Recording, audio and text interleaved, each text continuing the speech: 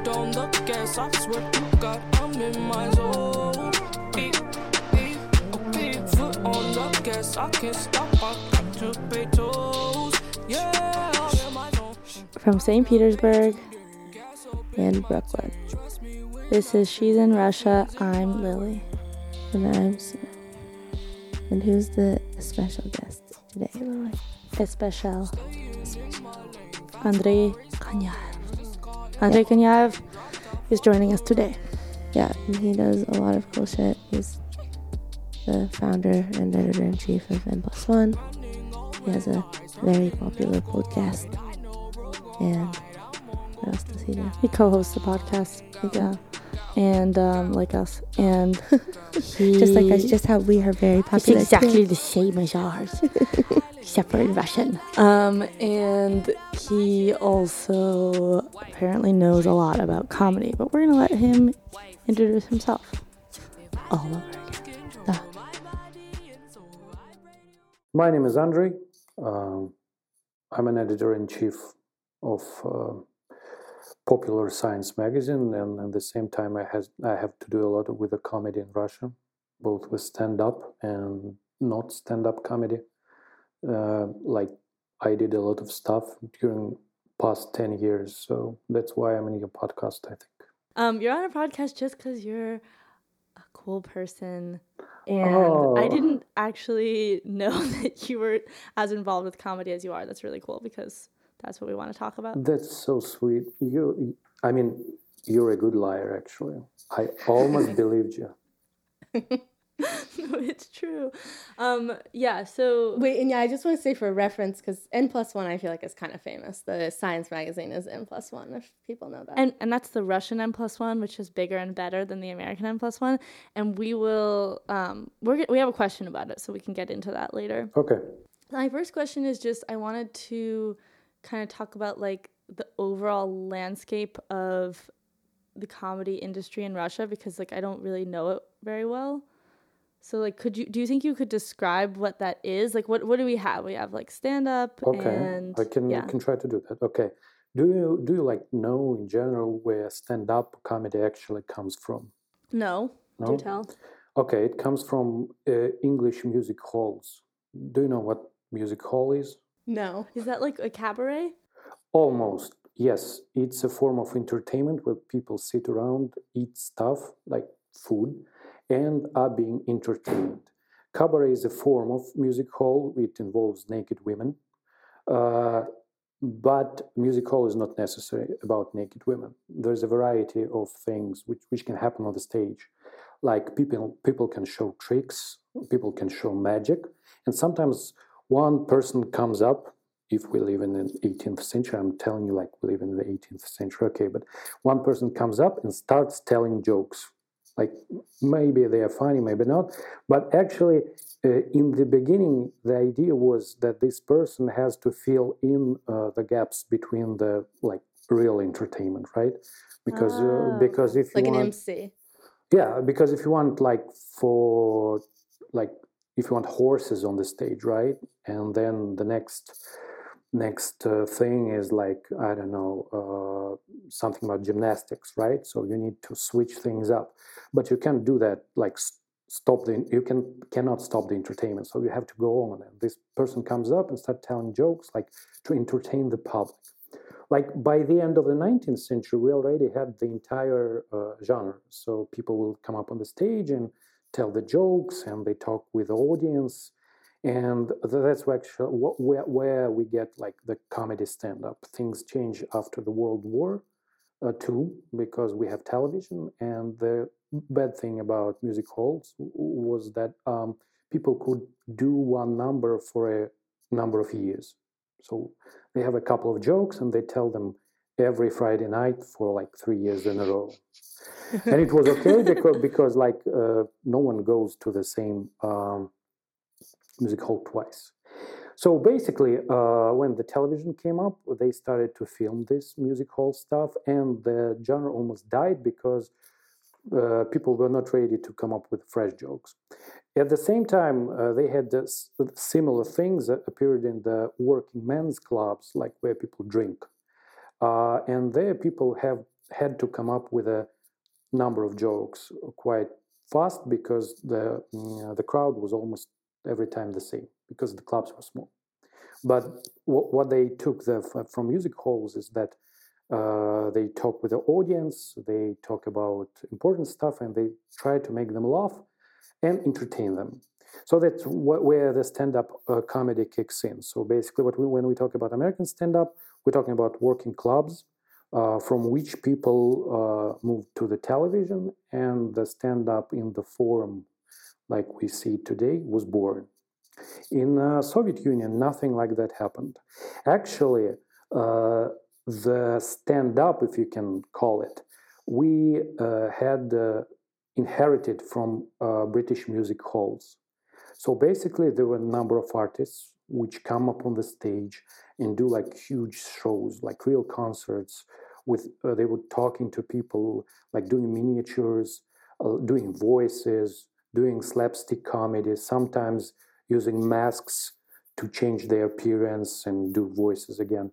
And these concerts, they were like, in Soviet Union, all the culture, it was very concentrated in one point, actually, in Moscow.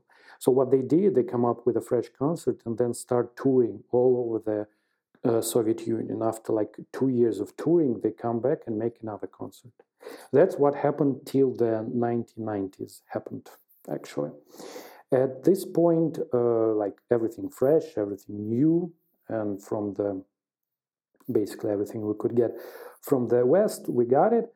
And people saw that there is another way. You can come up with short stories, you always change your material, and what is more important, you need to think on your feet. See, you don't have like a year in preparation for your huge concert, right? You don't tour around in tour buses, and you don't have like that huge infrastructure. All you need is a microphone and yourself, and you do that.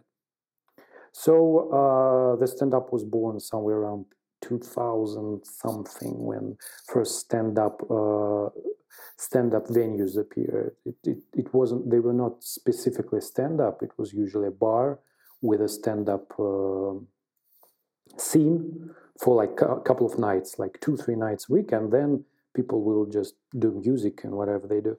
The first stand-up store, which was specifically dedicated to stand-up, appeared in, can't really say, like 5 years ago, something. It is called Stand-Up Store Number 1 because it was first, actually. And this store was it was a thing. There is a guy who is into stand-up, and he's trying to do stand-up himself, but he does more for organizing stand-up. He has money because his father is rich, but he uses this money not like to buy cars, but he tries to build up a stand-up scene, and he's pretty successful in it. So what did you? It's called a store? Yes, stand-up store. And this is like a guy who's not like. Is he famous now? A little bit. Among the people that go to this I'm sorry, not stand-up store. Stand-up store is the second one, which appeared a year ago. That's called Stand-Up Club Number 1. Stand-Up Club. I correct myself. Sorry. So he's quite famous, and he's actually the one that brought Godfrey, if we talk about Godfrey. Okay. So the Godfrey appears in the story as a guest star for the 5-year anniversary of Stand-Up Club Number 1. He was brought to Russia by these people, and he did some shows here, like 1 or 2, and went to different interviews and stuff. But actually, it was about that. The other thing is a stand-up store. Stand-up store. It's another club which formed around people that were doing stand-up around the same time, but in totally different place on the television. We do have an interesting channel. It's called TNT. We have that also. Yeah, it's different TNT. The other TNT. The thing about this channel, it has a lot of degrading shows, like really degrading. But at the same time, they have like the longest running, like the most, like the dumbest show you've ever seen. It's called Dom 2. It's like, imagine Jersey Shore, but it happens already for 12 years. It's a reality TV show. A reality TV show. Okay. Every day you have 2 or 3 episodes, and like people, they do not look like people from Jersey Shore. They look like people from Russia. Okay. You can't even imagine the extent of this show. They do have their own ecosystem right now. They're huge. I watch them almost every day. Wait, I have a question. Well, it's 2 specific questions, but the first is about this reality TV show. I feel like that kind of style of reality TV show, at least in America, has kind of entered this like irony circle where like maybe people watch those sort of things but in like a specific way where there's like a lot of ironically, but maybe even past that where there's like a lot of meta commentary and it's less like you're really sucked into the drama and you're more curious about like discussing it. Do you think that Russia is to that stage with reality TV or it's still in the first stage? See, I like when we talk about meta comments, like, you know, that irony is the way for you to lie to yourself. When you say, well, I do not watch that seriously, I watch it in irony, but you actually do not. You watch it, you're sucked into it. See, you like it, but you're too afraid to tell it even to yourself, not even to your friends. I mean, come on, seriously. But you're afraid to tell it to yourself, so you come up with the excuse, well, you say, I watch this ironically. So I'm not doing like this for fun. No, I watch every episode like of this show for the past 10 years just because for some because I'm an anthropologist. Yeah, that's trying to study anthropology the culture. shit, right? No, I'm not lying to myself. I'm sucked into this bullshit, really. See, that's the bad part, and then, but I can do nothing about it. I know all the names. I like keep track of all the characters. I know shit that I'm not supposed to know, but well, I can do nothing about that. I'm sucked into it. Well, I don't lie about my. I don't lie to myself, saying that it's an ironic way, you know. And then my other question was about Godfrey. So I assume that he performed in English, and I'm wondering, like, is that a common thing where these comedy clubs in Moscow will have people come and perform in English? No, it's not a common thing, and it's more of exception. But in case of Godfrey, he was interesting. Not to the like common people, you know, because you need to understand that people in Russia they're very bad. If we talk about English, the percentage of people who can like understand English when someone talks to them is like less than 3%. So when we talk about shows, all the Godfrey shows they were more for stand-up guys, the guys that do stand up. Because what he shows like how it's supposed to be done. You understand that? Like he has lots of things. People, it will take them like years to come up with some licks that he has. So the way he talks, the way he expresses himself, the way he puts himself on the stage, that's all very important. It's more of an educational thing, not like it wasn't like a real stand-up hit or whatever. Did it go over well? Like, I'm just curious because I feel like stand-up is such a culturally specific medium. No, it's not. No, it's not that. Well, my previous, the entire like previous section of my talk was dedicated to the fact that stand-up itself is something cross-cultures. It is actually a cultural section. It doesn't care what type of culture you have. But don't you think the content can be very culturally specific? Like, for example, like people, the jokes that people make are because they're like in a certain society and like making fun of that society or commenting on it. It's like, or they do political commentary. I think that's what you mean by like being culturally specific. Like, yeah. How would a person in Moscow, like, or a person speaking English, like, are they trying to like relate to the people in Moscow and like joke about their inner context, or like? See, that's what you're trying to say is you say, well, it's basically a philosophical question. Actually, is humor is rooted in our context, or is it something universal? Well, basically, we're talking about the question that people have been asking themselves like for a couple of thousand years. It's not like that we were talking over the Skype and came up with this awesome question. Let's discuss it, right? Well, basically, there is no answer for that. Some people say that, yes, it's all about context. So if you don't know context, you cannot appreciate the humor.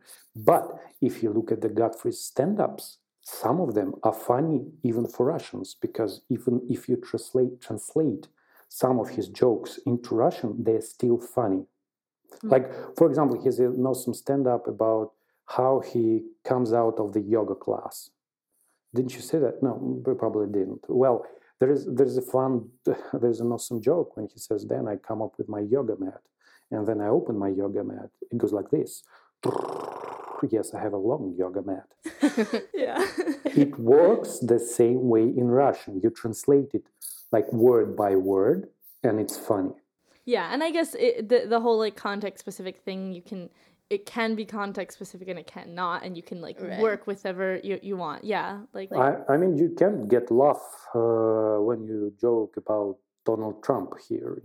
We have a way better president than you do. Do you? Well, in terms of things to joke around, yes, we do. He's like 18 years in power. He's like old. He's like destroyed almost all the entire independent medias. Several of journalists are killed. Look how many potential jokes there are. I mean, Donald Trump didn't even start it. Yeah, it's true. I hear what you're saying, but he's also old.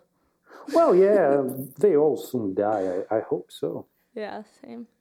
Okay, so I'll finish up with a stand-up. Yeah, sorry, go ahead. So finally, we have the second stand-up story. It's TNT degrading channel, Dom 2. But what do they actually have? They are very, they're very brave. They are the only TV channel, and all the channels in Russia, they are basically controlled by whether by government directly or by government using like corporations, like government owns Gazprom and Gazprom owns Gazprom Media and it owns TNT. So basically you have like these nested Russian dolls, but basically every time the biggest doll is always the government. So, but they are brave. They allowed a couple of guys to do like stand up, and they started with a similarly like their jokes. They were not very sharp or like I forgot the English word for that. Ostry? What do you want to say? Yes, ostrymi. Pointed, cutting. Yeah, like being a it's like sort of critical. Has the feeling of critical or controversial. Yes, controversial. Yeah. Okay. Let's use this word. They were not controversial. Yes, they were not bad at all. But for the time being, they are now becoming more and more controversial. And basically, the guys that do this stand-up on television, they do have their own store where they allow themselves to do more, to say more. And this is called Stand Up Store. This stand-up club is quite famous. That's where Timur, the guy we do the podcast with, he's from this stand-up store, from the second venue. Okay. So that's it. Next question. I know this is like a hard question, but I wanted to ask, do you think that there is some characteristics that are particular to a Russian or maybe Soviet sense of humor that you could point to versus having spent time in America versus an American sense of humor? Is there anything specific? Russian humor is very dark. Okay. Yes, it's always dark. It's the sense of fun. It always comes from the different things for different people. And it turns out that people who live in the Soviet Union, they were generally unhappy with their lives. So the sense of fun for them, it comes from the morbid things. There are a lot of jokes about death. There are a lot of jokes about jail. There are lots of fun about, terrorism. You see, we allow ourselves, for example, a joke like this, you can cut it out if you're afraid. Do you know why Allah is the real true God? Why? Because the universe started with a big bang.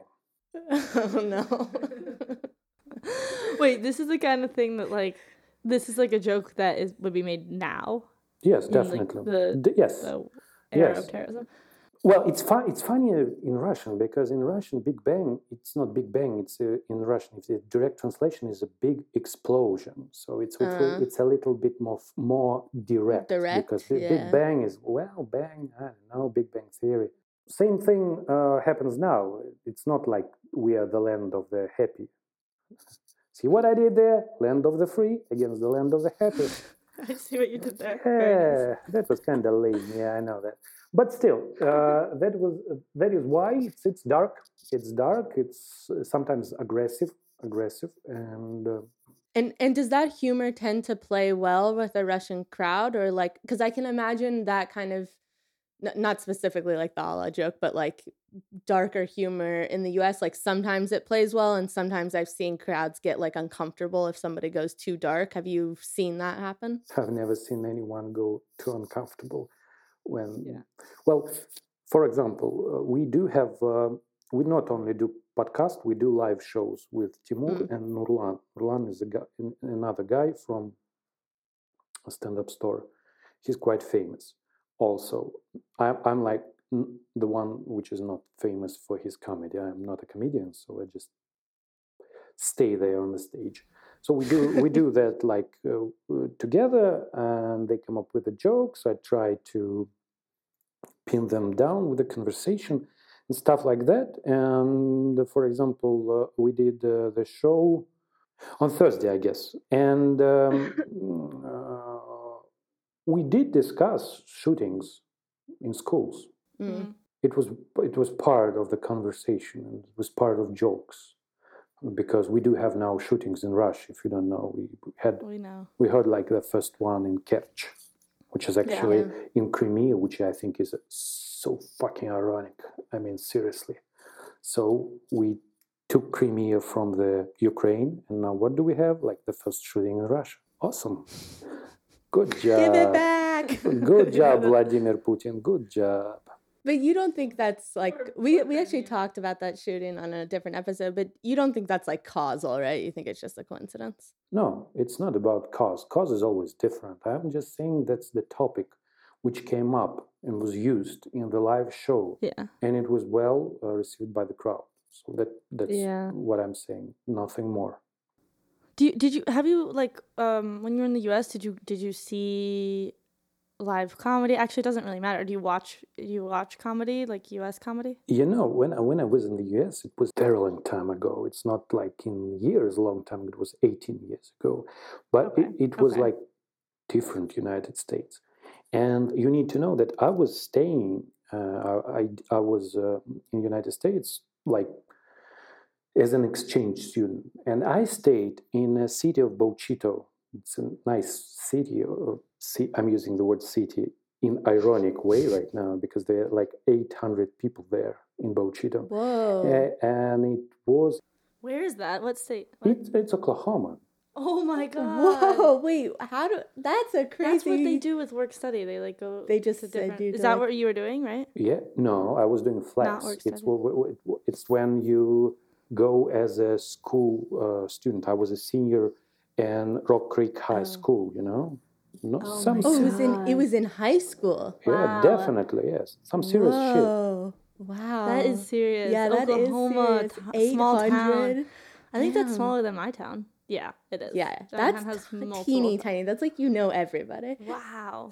Cool. That's like as big as a high school. Yeah. Almost. Like you need to. People went to this high school like from a couple of towns around, so it wasn't like we were like an important town because high school was in our town, not in the other towns. Right. It was awesome. So what I did there, I did listen to some. I can't remember his name actually. Comedian. He has that one-liners like, "You might be a redneck if." Have you ever heard of him? I've heard those jokes. I don't know who. Yeah, he's the one who came up with them. It's like real Southern thing, you know. Okay. It's hard to explain, but they were so funny. they were so funny because they were rooted in the things I could see around me. Wait, I wanted when you introduced yourself, you didn't talk about your podcast, so maybe you could just summarize real quick what the podcast is. Well, our podcast is simple. We do talk. We invite guests. They're with the different backgrounds. We did have a political prisoner, Oleg Navalny, the brother of Alexei Navalny. At some point, we had Kass. This guy was sentenced to 10 years in prison for the cocaine possession. And yes, it was it was a very interesting conversation because it was about like keeping your shit together when life is against you, and that's what he did. And it's interesting that he stayed a very wholesome person. He didn't came up with all that, jaily stuff around him, and he's very bright, and he's actually very, very light as a person. Because what he started our conversation was, he said, "Well, guys, you understand, like I will be saying I'll be telling you today a lot of stories during our conversation, but I'm sorry, most of the stories take place in prison. That is because, like, I spent there the last 5 years, so I didn't have anything else to do. So the stories will be about prison. It wasn't like for him as a source of bragging, but as some sort of excuse. See, right. He doesn't feel right that he tells all these stories about prison.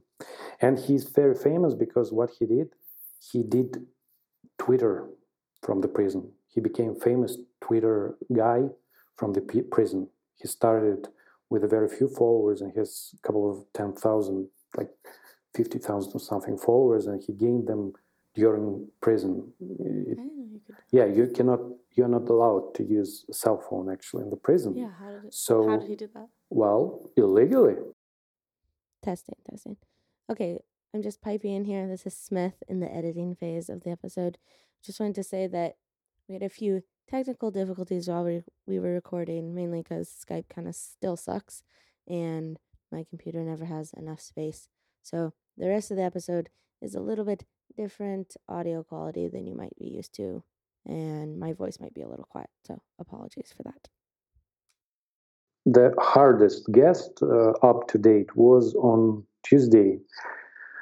Last week we did her. Her name is Olesya Gerasimenko. She's like the most renowned journalist in Russia in terms of the quality of her texts and the number of awards she has.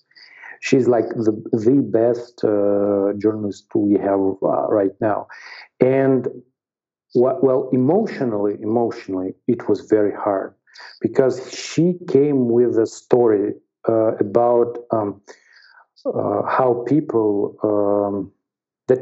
take loans to celebrate their weddings. You see the concept, right? So you take a loan, but you don't take a loan like to buy a house or a car or to celebrate a wedding. And she was telling these stories about the loans, and they all, because that's like the nature of the storytelling, they all end badly, like people kill themselves.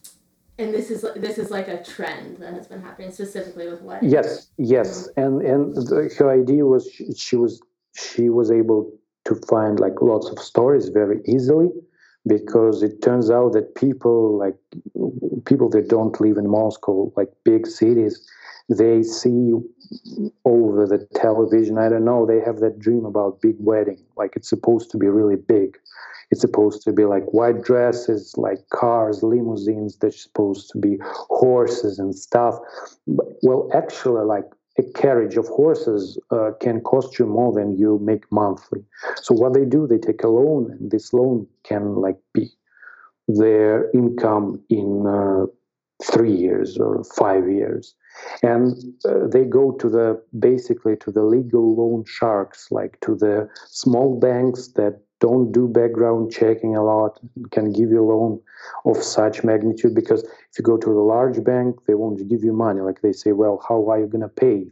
The monthly payment is just larger than your monthly income, right? It doesn't add up. And then people start paying, and they do these couple of jobs, and they're trying to finish their loan, and then you're very vulnerable.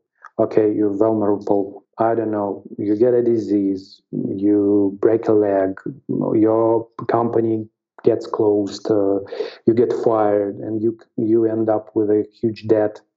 And the only thing you can do is go to your car, start it, and kill yourself, or hang, or walk out the window, because you cannot make ends meet. And that's a tragedy, and this tragedy is around us. And she was talking about this. She does a lot of such stories, and she just in the end there was a very strong moment. That was like the first podcast we did with a drama inside. She came up with this format when you take a text and you read it out loud, and this text. The idea is you read something you cannot hold inside. You know, like when you listen to the favorite song, you just need to sing, like probably voiceless, just opening your mouth. But you just cannot let these words stay in your head. You just need to let them out. So basically, the idea was to pick up a text which has the same effect on you. When you have these words in your head, and you just cannot just live with them. You need to say them out loud. And me and her, we did two texts. I did an interesting. Well, I did something like very predictable. I did a poem by Vidensky. It's a very complicated. Very complicated poet from the beginning of the last century. He writes his poems in a very complicated structure. And when you start to read them, it's very hard to read them out loud. Even Vidensky himself, because when he was already doing these poems, they were recording things. When you listen to how he reads his own poems, he does it really bad. So, but these poems, he's like the poem I did, you cannot just like keep it inside. So I read it out loud. And what she did, she read out loud the court's order on the bankruptcy of a woman. She was pronounced bankrupt, and because she went one of these loans. Yes, and she went over the loans. It was a huge list, like 15 different loans from 15 different banks or smaller venues which do loans. And as she was going over this list, every loan, after like a couple of them, you start to think about what is behind them, because she starts with the large ones, the ones that she took for wedding, and then she goes to the smaller ones. And as she's getting smaller, you understand that she's getting desperate, because she's starting to get money from the organizations that, like, I don't know, in Russian, bysтрые бабки, which means like fast bucks. I don't know, like which give you give you a loan very fast, but with a huge interest. And this court order, it really is like, it paints a picture.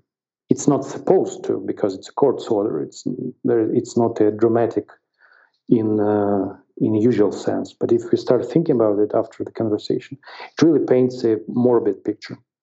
And it was the entire podcast. It was very hard for me. I felt really bad. The next day, I was like devastated. I didn't feel that emotional emptiness, let's call it this way, for quite some time. Really, it was really bad. Yeah. Well. Yeah. We also wanted to ask you about N+1. When was it founded? I was working in Lenta.ru, actually. It was I started working there in 2008, 10 years ago, and it was actually at that time, it was one of the, like, probably the freest possible medias in Russia at that time, because it was in the internet. We didn't have newspaper and stuff, and at that time, people were thinking more about controlling, like, the regular media, right? Not the internet. At that time, Putin didn't know what the internet was. at all. And the president was Medvedev, and Medvedev liked internet, so we had like this a little bit of warming up. So I went there and I was working there for quite some time. It was quite an experience. I did a lot of interesting things. At some point I was doing interviews with with Courtney Love. I did an interesting interview. Yes, it was like very interesting. She was like, how to call it in English, when you're drinking all night and the next day you feel hangover. Right. Yeah. She was hungover, and instead of like 10 minutes, we spoke for almost an hour. I did an interesting interview with different people, and I did some editorial work, like when you write columns. It was also fun. I did science journalism, but then at one point there was a thing when the owner of the Lenta.ru, he decided to fire our editor-in-chief. It was because of the political reasons. It was in 2014, in March, and me, like 50 people out of the entire Lenta.ru, we how do you say it? Not get fired, but you when quit. you write. Well, we quit. Thank you. I think I'm getting tired, and I'm starting to lose English words. Okay, we quitted. It was a complicated moment for me. I had a kid. He was like 9 months old, and I had to quit because of my principles. So I did that, and I started to trying to do something with my life, and that's when N+1 started as an idea. And I was able to found an investor. Wow. Yes, it was complicated, and we had a lot of complicated conversation with him, because he at first thought of us as a toy that he can use to do whatever he wanted to do, and I didn't allow that. And at some point, we did have a lot of clash with him, but he's okay.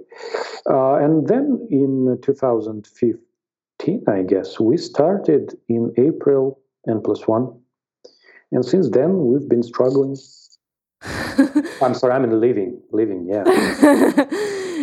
You mean thriving. Yeah. I mean, because you guys actually, it is a really quite popular, seems. That's kind of amazing. It seems like a lot of the people that quit Lenta like went on to do a lot of different things, right?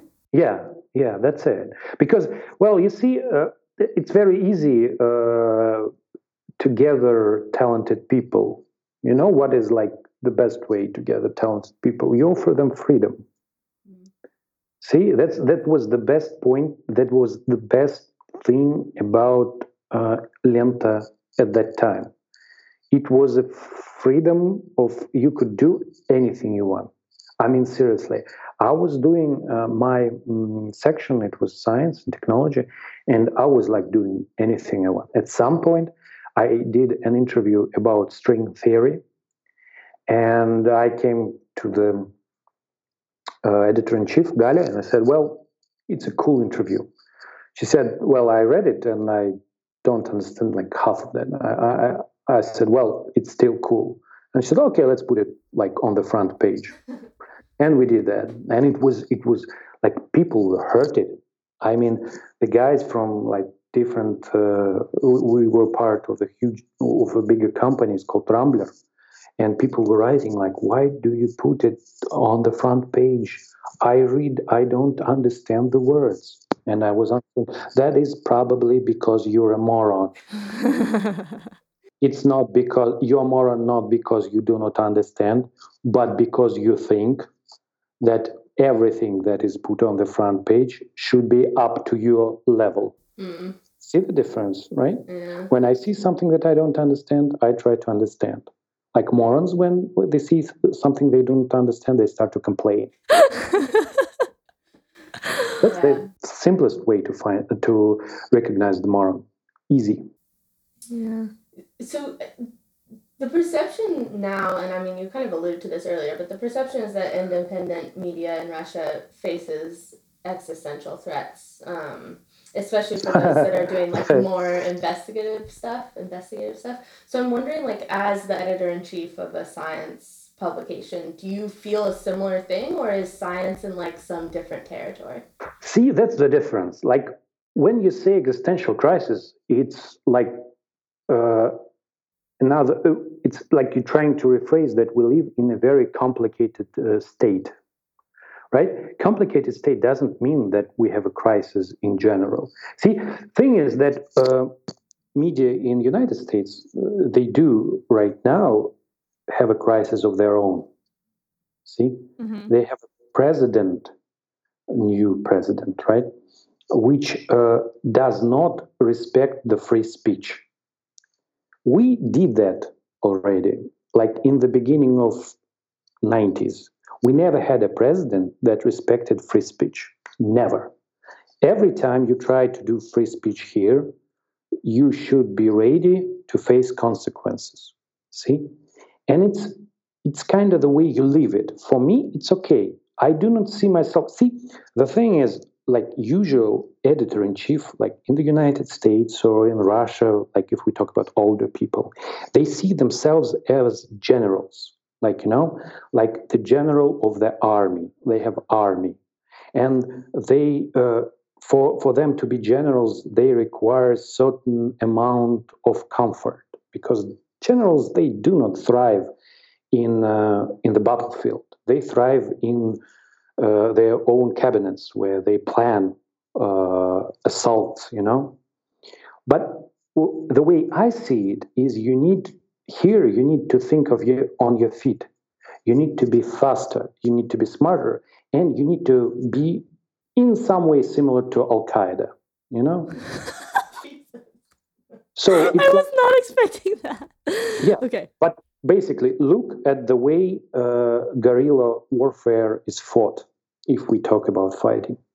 It's a number of small groups, and the strong part about them that each of them is weak, but all together acting simultaneously, they provide a very strong force. The other thing for them is that they're easy to regroup. You cannot stop the guerrilla warfare because it consists of single people. Same thing with media in Russia. I mean, you squish one media, you have 10 smaller appear. And that's how it works. For example, I understand that at some point, for example, N+1 can be closed because we do write about, for example, drugs and the research on drugs. And it works until someone decides like that science is not about drugs, science is about praising Vladimir Putin, right? So they say, well, you cannot write about drugs. And we will be closed. And I do see that possibility.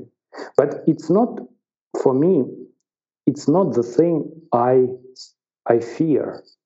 I know that it's possible, and I know that I will survive. I will regroup and come up with the next media. See my point here? That's how it works. Because we are not generals. We're working on our feet, and we're escaping. We live in the wasteland, basically. So that's the only way you can live in the wasteland. Be small and be fast. What do you personally think about the fact that, there's like the two broad categories are state-owned media and quote-unquote independent media, which generally tend to have individuals behind them in the form of investors or like an owner. Like you were saying with N+1, you had to sort of deal with them, and each one has its own dynamics of like how much that investor influences what's written or not written. And like, just as a person who's worked in a couple of really big Russian publications, like, do you have any sort of footnote to the term independent, or like a sort of like, how would you describe the state of independent media? Because I really honestly think this is an important question for Americans to hear, because they are very like simplistic in the way they think about Russian media. It's either like scary Putin state media, which Putin literally writes himself, or like comes in and like, whatever, tells people what to put on the TV every day or whatever. Or it's like, good media where everyone's free. So I'm just like, could you footnote that a little bit? Yeah, okay, it's simple. You your independence is your problem. See, that's the thing. When we were discussing with my investor the terms of the investment, the first we discussed was a number of shares we have. And in our case, the editorial staff, like me and the CEO of our company, we work together. We do have majority of shares. See, he has the less shares and he has some priorities in terms of if we talk about selling our media to someone. But all the decisions, all the editorial decisions we make. And it's up to you to keep your media independent. It's not about like there is independence is something, it's some idealistic structure, construction. It lives in your head.